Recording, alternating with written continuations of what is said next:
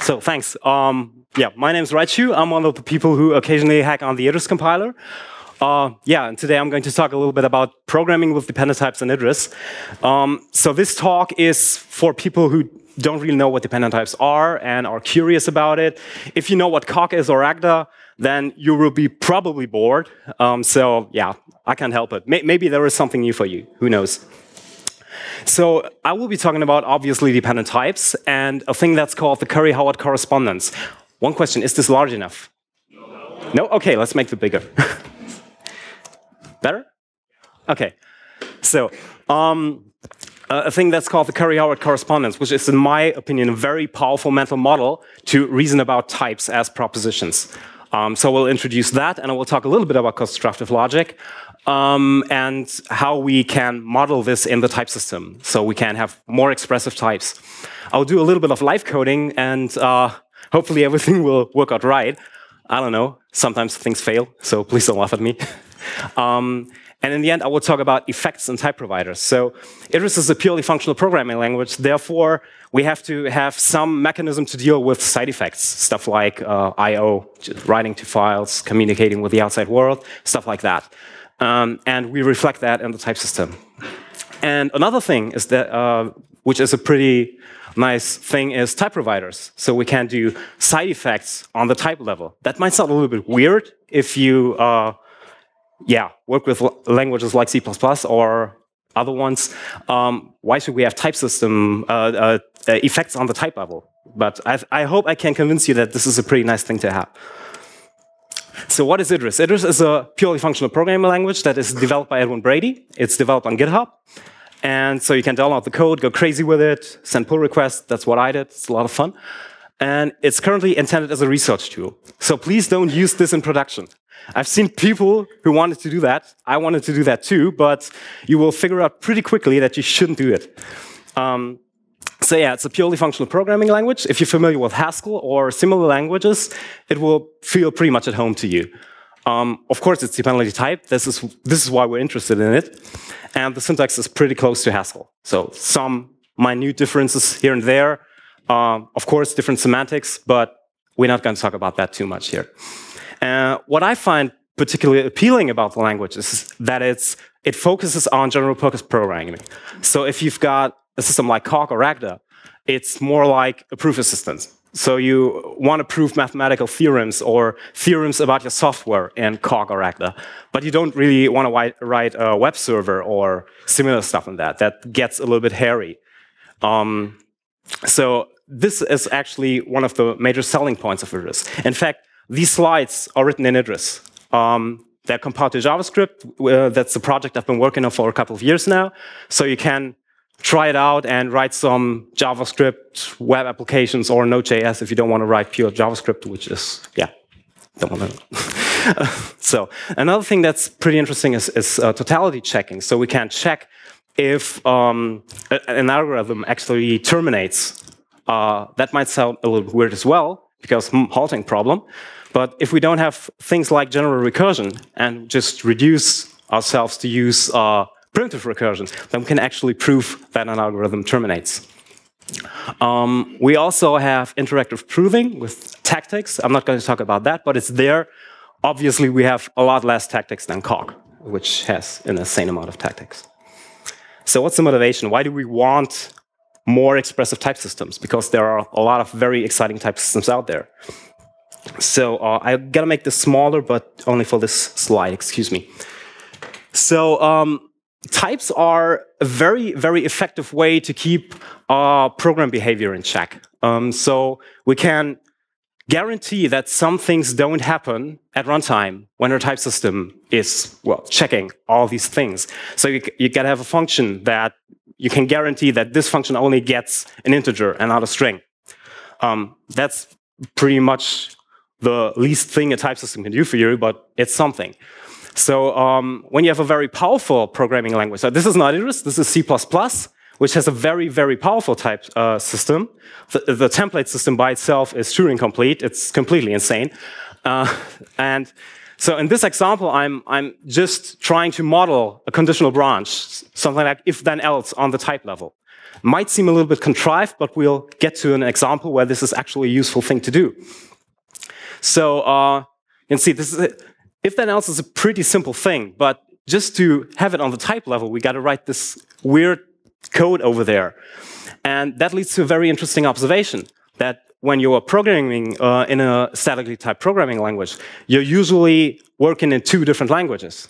So you're working in the value language that you program most of the time in. So you write all your programs on the value level. And you've got the type level language that is used to program on your type level. And that's a completely different language. You have to learn two languages. You get two for the price of one, which is not very good because you have to duplicate a lot of stuff that you want to reuse on the type level, like this conditional branch. So we want to unify that. We just want to work with terms. And that is something where dependent types become quite handy, especially Idris. So what are dependent types? This is a little bit of a watered down view of what dependent types are. This is not like the full-blown whatever, lambda cube, yada, yada, yada stuff. So this is just very, very simple. If you want to know the whole story, read up on the lambda cube, on stuff like sorts and kinds. But I just want to give you a basic idea of what this is. And first of all, we got to talk about what a dependency is. So we can have values that depend on values. That's a pretty simple thing. We do that all the time. That's a function. So we can write a function. We could put a value into that, and we get a result. And the result depends on the value that we feed into the function. That's a very simple function over there. That's the increment function. It just takes a natural number and gives us a natural number. It gives us the successor. You can see that up there, this is, excuse me. So this is the type signature. I'm gonna make this a little bit larger. So I hope this is better. And this is the implementation. So it just takes an argument x, increments it by 1. So very simple function. Another thing that might be interesting to you if you don't know programming languages like Haskell, we do function application just by saying nothing. So no parentheses. This is function application. So normally you write f, parents, whatever. And we don't do it that way. So that's some sort of dependency that we want to have. We want to have values that depend on values, obviously. So another thing that might be interesting is we want to take types to values. So think about the identity function. The identity function it just does nothing. It just takes a value and returns the value unmodified. So when you have a lot of types, you have to come up with a lot of different implementations of the identity function, which is pretty boring. So you want to write one identity function that binds them all. So you want to have a type as an argument, and then it returns a function that can deal with these things. So in this case, we just take type A as an argument, and we return a function, which is a value, from A to A. So here we're using that. So it takes nat. Nat is a type of natural numbers, which is just 0, 1, 2, 3, yada, yada. And we return it unmodified.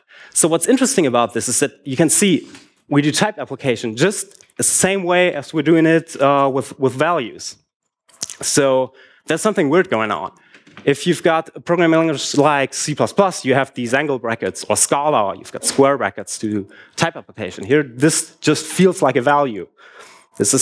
We're starting to get into the realm of what Idris is really about. So another example is just the same thing with strings. So another dependency that we want to have is types that depend on types. So think about data structures. So this is a linear list, and we want to build a linear list for every type. So list is a type constructor. It takes a type and it returns a new type. So it can take list, feed in string, and you get a list of string. And this type has two constructors. It has nil, which is just the empty list, and this thing is pronounced cons. We can take a value, take a list, put the value in front of it, and we get a new list. So we're inductively generating that list. So here's an example. We just have the list 1, 2, 3, 4, and we end with the empty list. That's a little bit clunky to write because we're using this special kind of syntax over there. We can use this very convenient list syntax to express that. So this is constructor overloading. We can do that for pretty much a lot of things. So in case you might notice this little single quote, this is just part of the identifier. This is nothing special. This is just so that I don't name clash with the actual list in the prelude. So yeah, now we've got 3 different kinds of dependencies. So there's just one thing missing, and that's the thing that you're missing in most of the programming languages, where you can take values to types. That's the new thing. This is what we mean when we talk about dependent types. We can have types that depend on values. So this is a string vector, and this vector is it's basically a list, but with the length in the type. So we have additional information in our type that says, okay, this vector is of length 4 or whatever. So obviously the empty vector is length 0, and the cons case, it takes a string vector of length n, and what we get is a string vector of length 1 plus n. And what's interesting about this is not a special type level plus. This is the same plus that we're using on the value level. So we've got a lot of reuse here. So whenever we've got a function that we can use on the value level, we can use that on the type level, as long as it's total and, yeah. So this is just an example. It's a string vector of length 4. I have 4 elements. If I were to delete one of these elements, it obviously wouldn't compile anymore. It would complain, hey, these lengths don't match up. Okay, this is too large. So, we can have a cake and eat it too. We can build a vector that is generic. So this is just the same thing. String vector isn't very, very useful because we can only put strings in there. So we don't want that. We want a vector for everything. And we also have that in Prelude. So this is a vector. This has got the same constructors as the list before. It has the empty vector with length 1. We also got cons. This is the same story. So now let's implement something that uses that. And in this case, we want to implement the append function. So append takes 2 vectors, a vector of length n and a vector of length m. And the result is a vector of length n plus m. So the type tells us a lot of what's going on here. It's a little bit different like append for list, where we just take list A, list A, list A. What does it do? I don't know. Could just throw away one of the lists. So here we are implementing this function. In case the left-hand side is the empty vector, excuse me, we just return y's. If it's a cons case, we just take the front element, we put it at the front, and we call append recursively. So we just go through the list, put them together, and voila. So here are 2 vectors, one with length 4, another one with length 4. We put them together. Obviously, higher mathematics, length 8. And that compiles. Great.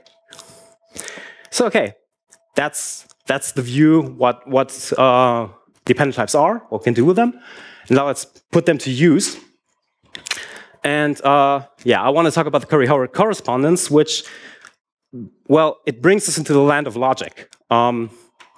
So there are a lot of logical connectors out there, and or not, whatever. And they have well, a corresponding type on the in the type land. So when we look at something like this looks very weird. So this is a type with numbers and an equal sign. So we call this type propositional equality, and we can only construct it if the 2 values on this equal sign are the same thing. Obviously, there are, by definition, 23 equals 23, so we can construct it. This is a comment. This is just a little pseudocode that I put up there, so you can imagine how this looks like. So it takes 2 arguments, something A, B, and we can construct this if both sides are equal. And what's interesting about this is that 23 equals 23 is a logical proposition. So we say this, and we're going to prove that. And whenever we write a program that satisfies this type, we've got a proof. So a proof is a program is a proof. It's not just a simple program. We can really use programs as proofs. And this gives us a lot of interesting possibilities when we want to do something like test-driven development. We call it type-driven development where I come from. So you can really write types that do an exhaustive check. So you can say for all this holds, for all values of whatever. This is a lot better than just a test, which is pretty much an anecdote. So I know some values where this works out. And you can do this in an exhaustive way. So since we've got logic, we want to have something like a truth value. This is a very trivial case. So we call this type unit, and it just has one constructor. So it's always true. Whenever I say I want some value of unit, here is the proof. It's just a simple empty tuple. We won't be using that, but just for the sake of completeness. Obviously, we want to have a notion of what's false. So I said that whenever we find a program that implements a type signature, that's a proof. So when we don't have a proof, then this thing has got to be false. It's an empty type. We call it an uninhabited type. So void has no constructors. We shouldn't be able to construct that. Sometimes there are bugs in the compiler. I think recently the Coq people found something where they could prove false. Happens all the time. It's software. It still fails, but it's pretty early. So it's research. Yay. So okay, this is the empty type. One have another thing which is called conjunction. So when I want to prove A and B are true, I want to give a construction for that. And so once again, I'm using propositional equality there. These things are trivially true. 23 equals 23, yada. And this is the proof for it. So when we want to prove that two things are true, just give me two proofs. Give me the two proofs and put them together in a tuple. So where it's and, there is or. We've got something that's called the either type, or some type in this case. It takes two type arguments, and it has two constructors. Either a constructor for the left type, which is A, or a constructor for the right type. It's a tagged union, if you like to say that. So another example. This is obviously true, and this isn't. But we've got a proof for this proposition, because we can construct this value. It's like an or. If one of these things is true, then we can construct the whole value. And this leads to some very interesting conclusions with logic when you've got the law of the excluded middle, where you got every proposition P or not P is always true. That's a problem, because there are unsolved problems. P equals NP, true or not true? Which proof? We don't know. We can't provide a proof, because we don't have a proof for it, and we don't even have a refutation. So that's a problem, and we are going to deal with that. So next thing, implication. So when I've got a proof of something, I can transform it into another proof. So this is, once again, this is a very, very trivial example. So when A is true, it implies that A is true. Big deal. And this is what this type signature says. It's a very trivial theorem, but it's a theorem, nevertheless. So this thing over there is just a lambda. If you know JavaScript, it's when you write function, parents, x, parent, yada, yada. Lots of stuff. We just write backslash. We thought it was better than just writing function. So here we're using that. Pretty simple, once again. You might notice that we're not stating A as a type argument. That is, Idris can figure that out. I was a little bit, well, noisy in the first example. So here you go. So now it's getting weird. Now we're getting into the dependency type land. Since we want to have something like a predicate logic, we want to have quantification, universal quantification, existential quantification, and this is the universal case. So it's just a generalization of the function space. So here, the return type actually depends on the value that we feed into the function. So you can read this one as for all natural numbers, we can say 1 plus n equals n plus 1. That might sound trivial, but we need to prove that. It's mathematics. So natural numbers are defined inductively. It's either 0 or a successor. So in the 0 case, we can say, OK, we can fill in 0 up there. We see 1 equals 1. OK, reflexivity, we've won. Next thing, we pattern match on the next case. And what I'm using here is I'm calling plus s recursively, and I'm using rewrite to rewrite the goal. It's not that important. I can show it to you after the talk, but we're not going into depth. So this is a proof by induction. So the stuff you learn at school, and I never understood in school, but I understood it with dependent types, which is weird. So it feels natural. I don't know. So just for the sake of completeness, we've got existential quantification. We're not going to talk about that, but I just want to fill you in on this stuff. So recall the vector. The vector has a length of some natural number. And when we filter that, so we've got a Boolean function here that looks at every value and figures out this is true or false. And we throw out elements if they are false. So we don't know what the length is, but we know there exists some natural number that reflects that length. We use this kind of weird tuple there. It's called, some people call this a dependent tuple. Some people call it a dependent product. Some people call that a dependent sum. It's horribly confusing. I like to call them sigma type. Yeah, very helpful. So yeah, this is just, we can say, okay, we can filter this and we know there exists some length. If we filter the empty list, it's obviously going to be the empty list. If we filter some const case, then we call filter recursively and we go through it. Either this is true, then we increment the length by 1. Otherwise, we just throw it away and we don't keep track of that. So this type checks as well. So last thing, negation. I hope I'm not boring you. So this is negation. We want to say when something is not true. Obviously, 2 equals 3 is not true. Yeah. So here I'm convincing Idris that this is not possible. When I'm saying, okay, REFL, this doesn't work. REFL is not a constructor of 2 equals 3. So we have to convince Idris at some point that this is not going to work. So this impossible keyword helps. So whenever we're trying to say that something's not true or negate something, we just say that this proposition implies false. So it's a function. So we have to map every value in the starting set to a value in the image.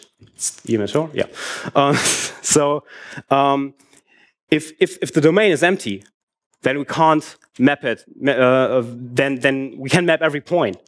But if the domain is not empty and the codomain is empty, we've got a problem because we cannot map these types. We cannot build this function. So this is what this negation stuff is about. And now we're going to use that. As I said before, the law of the excluded middle says that every proposition is either true or not true, which is a problem when we've got unsolved problems. So when we want to negate that, we would just say not, this is not true, which would be a very big problem because then we couldn't decide if something was true or not. So in this case, we're saying not, and that's not the classical not. In classical logic, not A is A. So this is it's not that way in constructive logic. So what this is saying is we do not refute the law of the excluded middle. We cannot assume it in general, which is a very important distinction. So this either A, not A is so popular that we got its own type. We call it dec for decidable. And we will use that in the next example. So live coding. Watch me fail. So let's write a new model. We call this demo. And yeah, so I want to introduce you to a nice little data structure, which is called tree. And it takes a type, and it returns a type. So it's got 2 constructors. It's got a leaf and branch. So tree of A, branch. And it takes a value of A, takes the left-hand tree and the right tree, and returns a tree.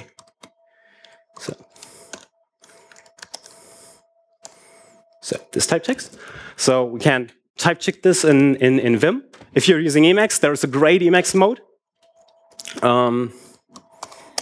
So everyone's served here. So, what about empty tree? Huh? Excuse me?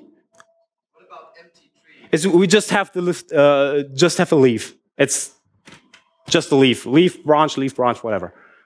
So you can take an empty tree is just a leaf. But that's not an empty tree. That's a singleton tree. Whatever. Yeah. These have a value attached. Yes, it doesn't have a value, therefore we can think of it as an empty tree. So let's build something that we call zip with. And we've got a function from A to B to C. And it takes a tree of A and a tree of B and returns a tree of C. So we put them on top of each other and just, well, apply the function to all the pairs. So yeah. I can say, give me a definition. So this is one of the this is the interactive stuff that I was talking about. Need to do something. I need to help the compiler a little bit here. Excuse me. So let's be. So I'm just telling Idris, please choose these names because Idris is terrible at choosing names. It's horrible, really. Trust me. So what I can do now is I can do pattern matching. I can, but in this case, I can do case splitting. So give me all the cases that T1 can have. It can have two cases. Can have leaf or branch. So yeah, cool. Let's keep going. So case split. Okay, this works. Okay, these things are called holds or meta variables. It's a part of the program that we didn't write yet. And we can ask Idris, what type does it have? So this is what we know. We know these things. This is where we want to get. So I can ask Idris, can you solve this program? Can you solve that for me? And in this case, it could. But what happens if we got this case? So we can throw away data. That might be the tactic that we want to use in some cases, but in other cases, that might be bad because we're losing information. We don't want to have that. So this is kind of bad. We don't want that. We don't want these two cases to happen. So because we're losing information here. So what I'm going to do is I'm going to introduce a new type, which is called a tree shape. And it's just a type. And let's call this a leaf shape, which is a tree shape. And the branch shape, which takes a tree shape, and it's a tree shape. So this is the shape of the left and the right branch. Let's throw this one away. And take a tree shape here. So this has, obviously, leaf shape. This has some shape S prime, and it will take a branch shape of S and S prime. So yeah, once again, zip with C. So now I'm ensuring that these trees are going to have the same shape. Oh, this is wrong, so this is better. Okay. Obviously, this is going to type check. Yeah, that's nice. So now we can do case splitting once again. Case split here, case split there, and lo and behold, the other cases, they don't show up anymore. Because it was figured out, if this one's a leaf, then this has to be a leaf as well. Same goes for the branch. Because they all got the same shape. We statically guaranteed that these shapes got to be the same. So now this is getting pretty nice. So in Haskell, you've got something that's called type inference, where you can write a program and Haskell can infer the type. We can't do that in dependently typed languages, but we can do something else. You can say, write this program. Idris said, okay, that's leaf. Can it do this? This looks pretty tricky. Yes, it can do that. So this is pretty neat. Once we've got enough information at the type level.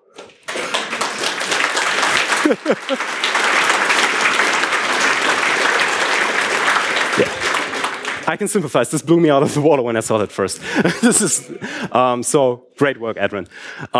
Agda is even better at that. But yeah, so Idris can figure out this by the information that it's got there. So it can look at that. So it's a lot of information. Could have written this by hand. but we don't need to. That's pretty nice. So let's prove something. Let's write a function, and we call this one is_elem, and we want to check if an element is in the tree. And I'm going to gloss over this detail for a second, so bear with me, please. So we've got some element of x of type A. We've got a tree T, which has some shape S, and it has elements of things. So what could be the result type that we want here? In a lot of languages, we'd say, okay, this is a Boolean, but that's a little bit problematic because a Boolean doesn't really convey any information. It's just saying yes or no. It's like the answer is 42. What's the question? It's not very helpful. So what I want to do now is I want to write a predicate that contains a lot more information than just the Boolean. In the case of the Boolean, I could just write false for every case. So I could write a wrong function here. So let's write a predicate. We call this is_elem, and it looks like this. So let me look on my cheat sheet here. X, and look at the branch, and the left tree and the right tree. So this is a proof that we found the element. So we're not saying we're not just saying, okay, we found the element, but we are constructing a path to find this element. So this is the proof that we found it. Obviously, we need the paths. So if we know that X is in the left branch, then we can say it's in this tree. Oh, what are you doing there? It's hating me. So let me look at the error message again. Unexpected end of file to signature. What is oh yeah. Oh, so say hello to the deck type again. So we can decide this problem. We can say for all elements x of type A for some tree, we can decide if the element is in there. This is why I introduced the deck type anyway. So obviously we need the right branch. Can't type. So is element.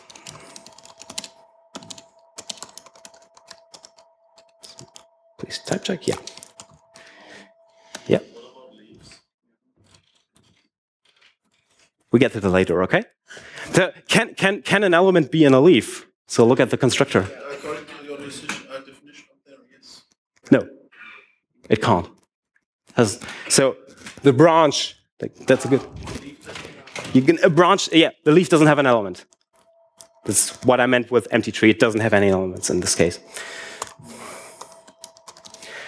Oh, can be a little bit smarter here. But in the tree declaration, it does say A. Yeah, because it's a tree of A. In the leaf declaration. In the leaf declaration. But yeah, because it's a tree of A. But it doesn't have any elements. Yeah. It's an empty tree of type A, whatever A is. So let's case split here. And let's find out what we want here. So obviously there cannot be an element in this thing because leaf doesn't have any values in there. So what I'm going to write now is a function that says not in leaf. So yeah. And I'm going to extract the lemma. So let me get rid of this. Sometimes Idris is very just wants to add a lot of arguments. So okay, let's just do not in leaf. Excuse me, here, and this is just impossible. This is once again. So in this case, this thing doesn't have any elements, therefore it cannot have x in it. So this proof says can't be in there.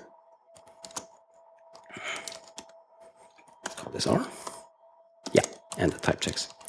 So we can write here, this is just the same thing. Let's make this a little bit prettier. So now we've got to prove that in a leaf there can't be any elements. So we got a refutation for that. So let's do something else. What I'm going to do now is I'm going to do something that's called a with pattern, which is an intermediate computation. And now I'm going to use this deck-eq. So this is a type class that says for type A, we can decide if two things are equal. So there are some things that we cannot prove to be equal. It's a little bit bothersome, but yeah, they exist. So we can do case splitting once again. Case splitting once again. And look at that. So this is Y. And once I'm doing pattern matching here, it turns into X. So it figured out that these two elements got to be the same, because we've got a proof for that. This is dependent pattern matching, or nonlinear pattern matching. So let's once again try to find a proof. And here's the proof. So writing these things is utterly boring. This is got this written down somewhere. So yeah, this is, oh, damn it. So, oh, it didn't load it. Bummer.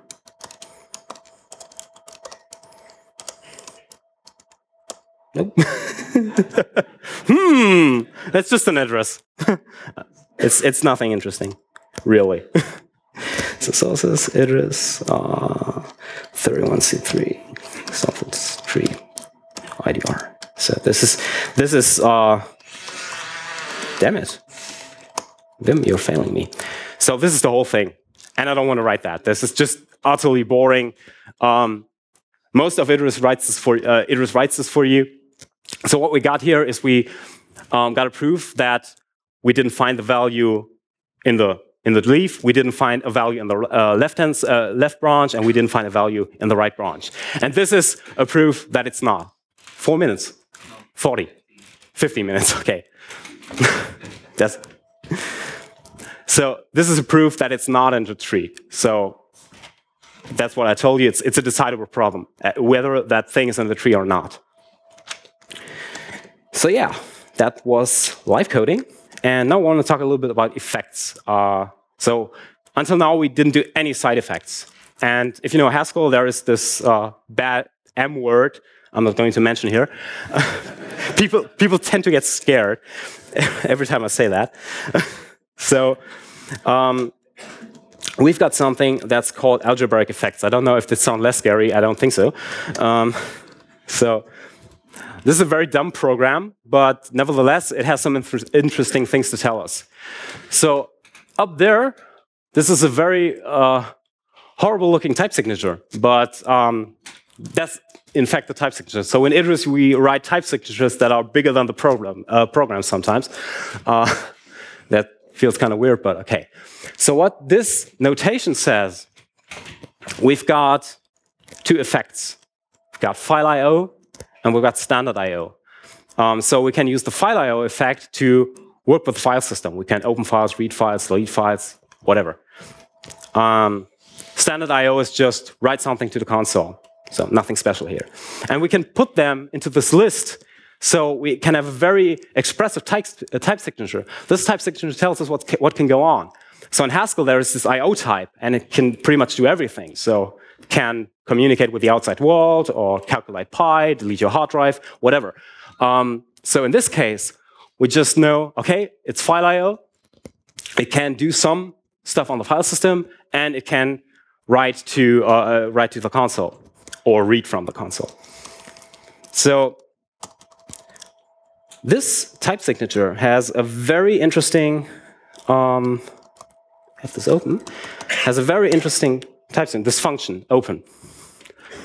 Recognize that? If then else on the type level. And what it does is actually figures out, could we open the file? If yes, then we've got an open file handle. Otherwise, we don't have one. So this is where we want to use something like if and else on the type level. So if we look at this effects example once again, we are pattern matching on the result. Is this a successful operation? In this case, yeah, we can read from this. So let me try to compile that.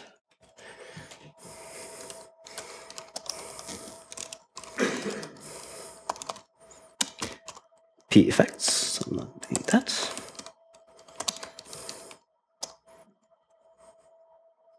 Takes a lot of time.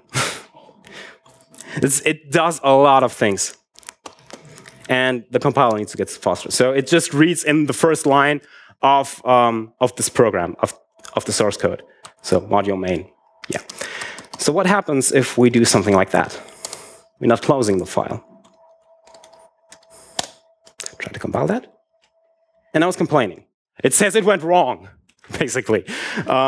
We are working on something that's called error reflection, which makes this stuff readable. But if you squint a little bit, you might be able to read it. Or if you're just using Idris for a very long time. But what this actually says, it's, okay, you promised me that this thing would be closed once you leave the program. I didn't do that. So it's still an open file handle. So we can track if files are open. It's one of these things that happen quite a lot. So you query the database and you just leave that open and you run all file handles and your application crashes and everyone's sad. And yeah, so you can check that. We can check that at compile time. We could also do something like that. We could just try it. Read from a closed file. So yeah, this is going to spit something else out that you're probably not able to read. I can't do that as well. So, yeah. So this is pretty useful. And I want to show you something that is even more useful. Maybe not too much, but this is a little demo that does typed CSV. So we read in CSV and look at the schema, just the header file, and look at, okay, what columns do we have? And read that in, and we do that at compile time. So once we compile this program, it goes out, reads in the file, picks out the header, and generates a schema. And what's interesting about that is, so, yeah, this is Pokemon, so. So this says, okay, read in the file, read in my CSV, pick out the header, generate a schema, call this one test schema, and whenever we add a new row to this, or we want to query that, we've got compile time guarantees that this value is actually in the CSV. So we don't have to check, is it in there? This will always succeed. I'm going a little bit over the top with this because I'm also stating the amount of rows that I'm reading in, which is a little bit too much to be practical, but it's just, yeah, for fun. So yeah, let me show that to you. Let's go to CSV. So let's compile that. That takes even longer. Yeah, that took quite some time. So yeah, it's Shiggy. It's German Pokemon, I'm sorry. So let me query something else which isn't there. Don't fail on me, Idris. Yeah, and say, okay, this is not element of the schema. We couldn't solve that. You might recognize this is element thing, which is over here in is elem. So this should look familiar somehow, and that's pretty neat. So this line constructs such a proof automatically. So we don't want to write there, here. That's a dumb task. So that a compiler can do that. So this is what this proof search is doing. So whenever we are looking up some field f in some schema, we just try to find the proof that it's in there, and then return a result. So yeah, 10 minutes. I think I'm done here. So if you want to ask me questions, please go ahead.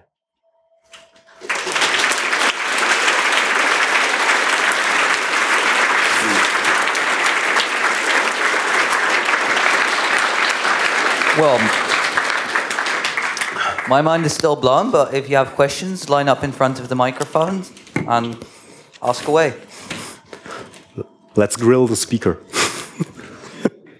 Microphone 1.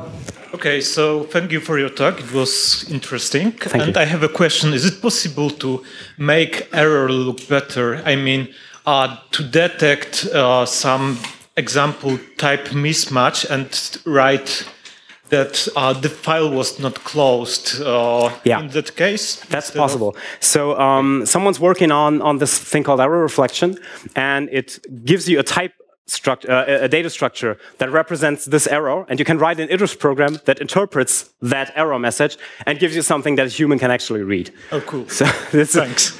So this is one of the things why dependent types are research. We don't really know how to handle this stuff. It's very hard to write big applications in Idris at the moment. Okay, over to Mike 2.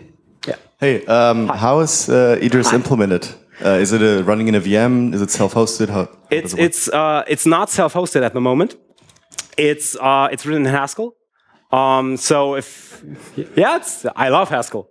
So it's a great language. So we are planning to rewrite it maybe at some point. But there are not a lot of things in place that we need. So we've got this parser library called Lightyear, which is a pun on parsec from Haskell. And this is what I'm using in this CSV parser. So we need stuff like that. We need when you look at the Idris interpreter or the compiler, it has a lot of dependencies, and we are not nearly there. So maybe at some point we'll be self-hosted. But it's not priority. But so what is it? So the compiler generates. The compiler generates C and puts it into GCC. Okay.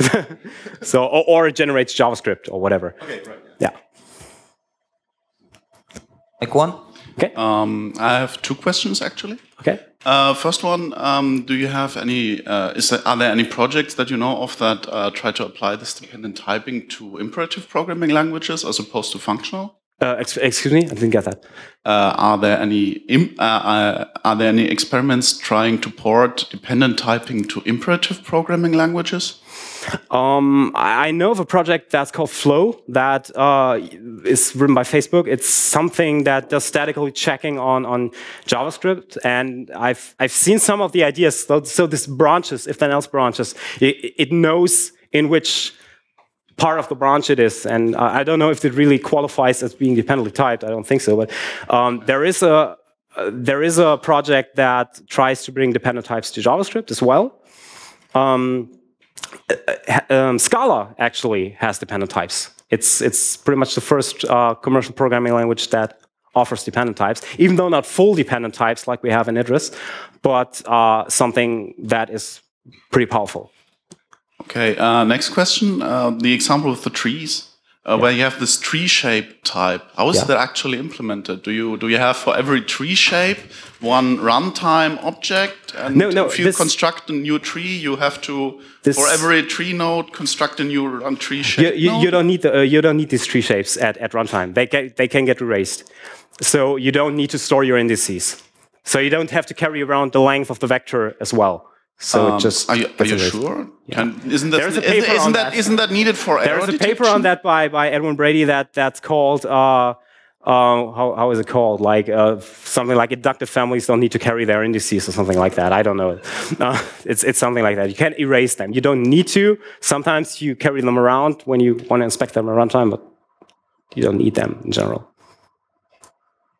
Okay, over to Mike 3. Quick question, is it as lazy as Haskell? No, it's strict.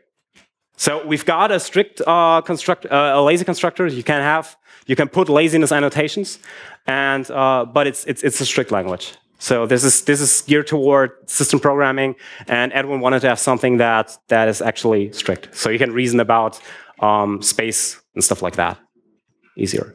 So, yeah. Mike 2? Yeah, just a question about these types and proofs that you seem to have. I'm intrigued. Does this do only propagation or fact propagation to get the things that you see there when it comes up with definitions, etc.? Or does it do conflicts? In other words, does it do an NP complete search and aborts eventually when it's sort of like, oh well, I've been researching for half an hour and I'm not going to come up with this definition anymore? Or do you only do propagation of facts like LLVM? All the current compilers. Let's put it that way. So I think that's a question that probably Edwin should answer.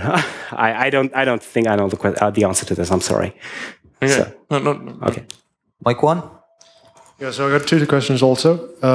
First one is, you showed some first-order logic, existential and universal quantifiers. Can you do also second-order logic? So quantifiers and sets? Or is that beyond the scope of the language? Didn't get that as well, sorry. So can you do second-order logic also, or is it just first-order? Also modal logic, is that temporal modal logic, or...? Oh, that's a good question. I don't know. so grilling me. I'll have to try. Right. Maybe. And also the second question is, you show this CSV example, and it seemed like, do you actually need to have the input CSV available for compiling? Yeah. So that's... you have to have that. You can use this in another nice example would be tables for a database. Mm-hmm. So you can call the database, get the schema, and type it there. So the CSV is obviously it's just an example. It's not really something that is super useful, but I think it's a neat example to just demo a little bit of the stuff. So what happens if you feed it with a different CSV? And then you need to compile that once again. Yeah, this is so it can't change the program magically. Just it's compile time. Okay, so you need to actually check the inputs somehow before running it. If the schema changes, you need to change. You need to recompile. Yeah. Signal Angel, do we have any questions from IRC and stuff? No. Okay. Mike 3? Yeah, so in that example with the file handles, is the implication of that you could not, with the given types, write a program that has too difficult logic governing whether the file handle is in fact closed? Or is it that compilation might in fact not terminate?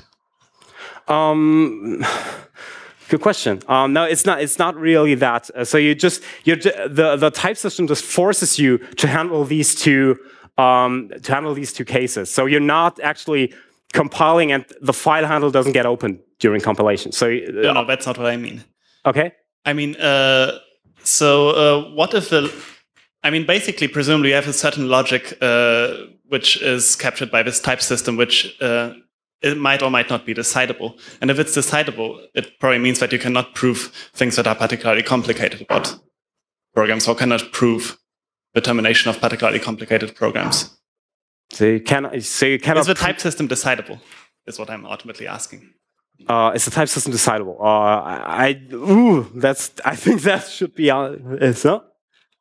Dependent type checking. Dependent type checking is. I think there is a paper that says it's not decidable, but I'm on very thin ice here. This is so you're asking theoretical questions. I'm just some compiler, wannabe hacker. I'm not too deep into the theory. No, this is perfectly fine. Yeah. Mike 2, please. Well, if you use first order logic, then it's not decidable. If you have a question, please come to a mic.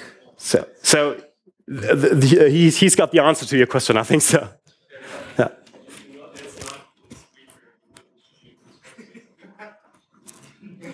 So we can take this conversation offline. Can you go to a microphone, please, so it's in the recordings?